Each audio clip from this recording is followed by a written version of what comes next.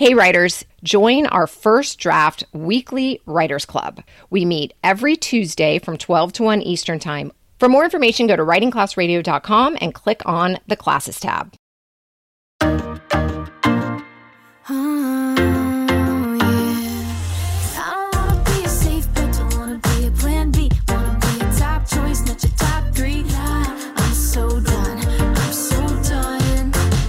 Allison Langer. I'm Andrea Askowitz, and this is Writing Class Radio. You'll hear true personal stories and learn how to write your own stories. Together, we produce this podcast, which is equal parts heart and art. By heart, we mean the truth in a story. By art, we mean the craft of writing. No matter what's going on in our lives, writing class is where we tell the truth. It's where we work out our shit. There's no place in the world like writing class, and we want to bring you in. Today on our show, we bring you a story by student Emily Henderson. She had a story here aired previously on episode 144, When Is a Gift More Than a Gift? That story is about living through Christmas after the death of a child. It is fucking amazing, that story. In fact, we've used that story as an example of how to write a story with our other students. And even though it's really, really sad, it is seriously one of the best stories ever written. Emily can fucking write. Emily Henderson is a runner and writer living in Santa Barbara, California. She's written for Scary Mommy, HuffPost, the Santa Barbara Independent, and Writing Class Radio.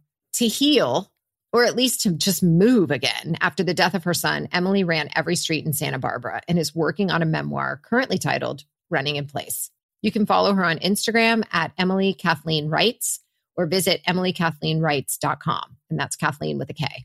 And all those links will be in our show notes on our website and on all the podcast platforms. The story we bring you today is called Cliches Saved My Life. The story is 354 words long. It's short and sweet. See what I did there? We'll be back with Emily Henderson's story after the break. Hey, writers.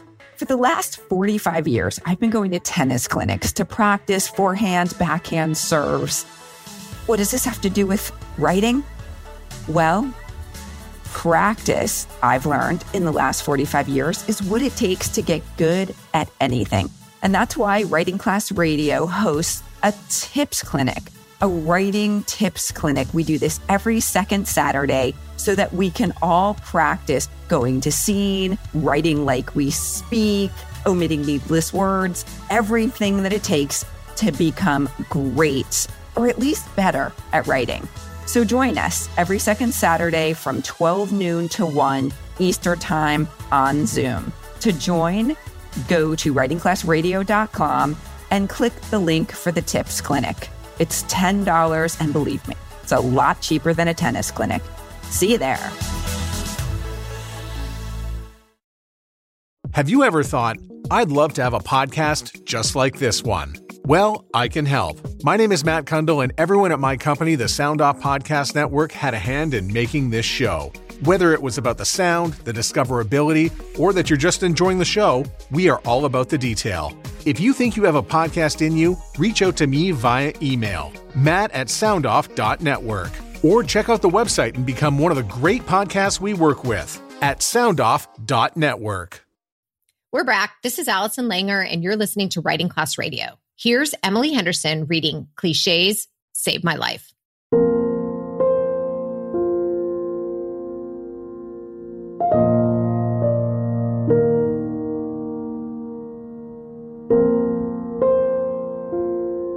They say cliches are corny, predictable, and overused. But what if I told you cliches saved my life?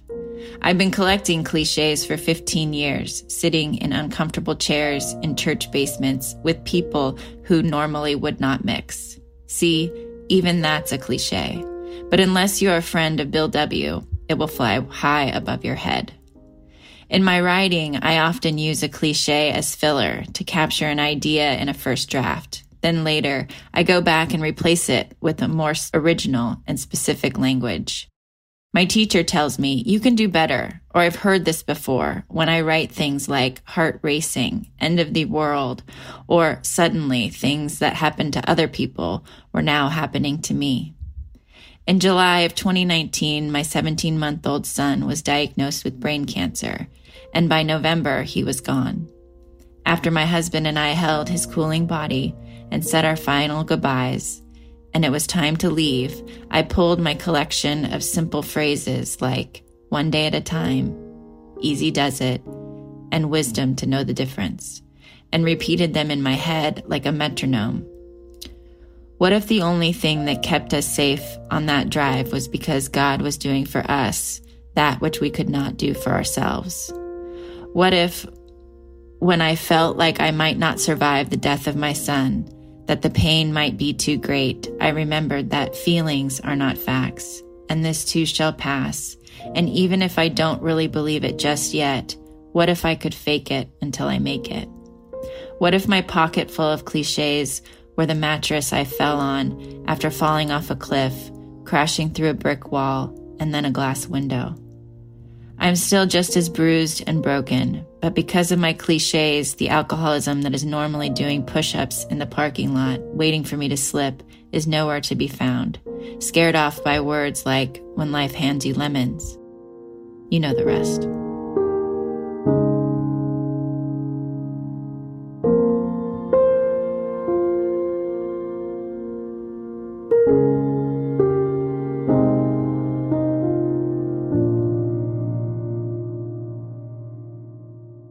This is so sad and so good. It's like 354 words, I think. And it's like this narrator gives us the like what all over. Like we see all the cliches she's using. And the best part is that it's all about why. This is like, why does she use cliches? That's what this story is about. And then she totally, killed me when she just dropped. There was this moment where she dropped it in July of 2019. My 17-month-old son was diagnosed with brain cancer. And by November, he was gone. So we know why she's living, like using these cliches to save her life. It's such a full story. It's so gorgeous. Ugh. You know, I have not heard or read a story like this that trusts the reader enough or the listener enough to let them figure things out. And I loved it so much. Just the way she starts with the uncomfortable chairs in the church basement. So we're like, okay, she's in a meeting or something. And then a friend of Bill's. Now, I had no idea what that was when I was young, but I dated somebody and we were at a party and somebody said, "Oh, are you a friend of Bill's?" And the guy said, "Yes." And I was like, "Who the fuck is Bill?" And later I was told that that's the sign that people ask each other when you're an alcoholic. And I just was like, wow, I learned, like I literally was like in my 40s. So I don't know. I loved it. Maybe because like, oh my God, I know something I can follow along. Like I felt really good about that. I don't know if that meant that other people got left out, but I think that one little thing, if somebody didn't know, they would just assume that they knew each other previously. And then later she does tell us about the alcoholism doing push-ups in the parking lot. So yeah, exactly. So if you didn't know, or you were wondering, she brought it back. She gave us more clues about what that meant without saying it overtly or directly. But it just felt like a secret conversation between us before that. And it drew me in so much because of that. And I don't think we've ever had anything like that on the podcast. And quite frankly, I've never read anything like that. So I just think this is super unique and really amazing. I think it would be really cool to keep trying to recreate something like that, to be inspired enough to try to create our own stories. Oh, that's a good, you're saying listener, hey, radio listener, try to write a story. I'm saying that, but not as geeky. I like it like that. Hey, radio listener, write a story in this form. So Allison, how would you, like, what prompt would you give? Like, how would you? Well, I think if you're writing about cancer or you're writing about something that there's a very large group that will understand, and even people associated with it will also pick up the clues. So you don't have to bop the person over the head with, I had cancer. You could just drop in clues and then later explain what's the story. Because she's clearly suffering through something and we're not sure why. Then we get a little bit of a clue that she's just lost her child. We still don't know if she had like this challenge prior to that, but it's not important to this story. It's just that this happened to her and she's dealing with it. And the only way she can get through all this shit is by telling herself those cliches one day at a time, and sort of weaves it into the whole lingo of the Alcoholics Anonymous, which I thought was brilliant. So she's got these two things going on that are woven. So the story is not about cliches. It's about survival. But she's using cliches over and over again to tell us how she survived.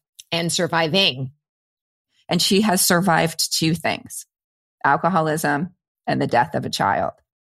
Well, those are two things that she's mentioned in this story. We don't know what else she survived. She may have survived many, many things. Right. True. Exactly. As you get older and older. Right. You almost can't get away from it. Well, we do know that she's survived many things because she's been a student in our classes. She's actually right now in my second draft class, and she read this. She brought this in, and second draft is stories that are already pretty much, it's not first draft, so they're worked on at home. I don't know how long she worked on this, but this is exactly how it came in. And I was like, this is so gorgeous, so different, beautiful. I felt it from the beginning. I love this story. Yeah. And what's also interesting, I just want to say, is that we're always trying to cut cliches out of everybody's writing, including our own. And my teacher tells me, you can do better, or I've heard this before. Yeah.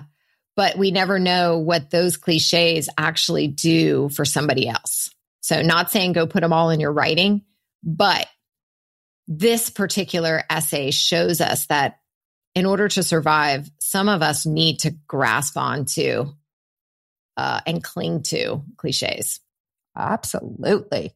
Damn. Holy shit. Don't forget to check the show notes for links to our previous episode and a link to our social media.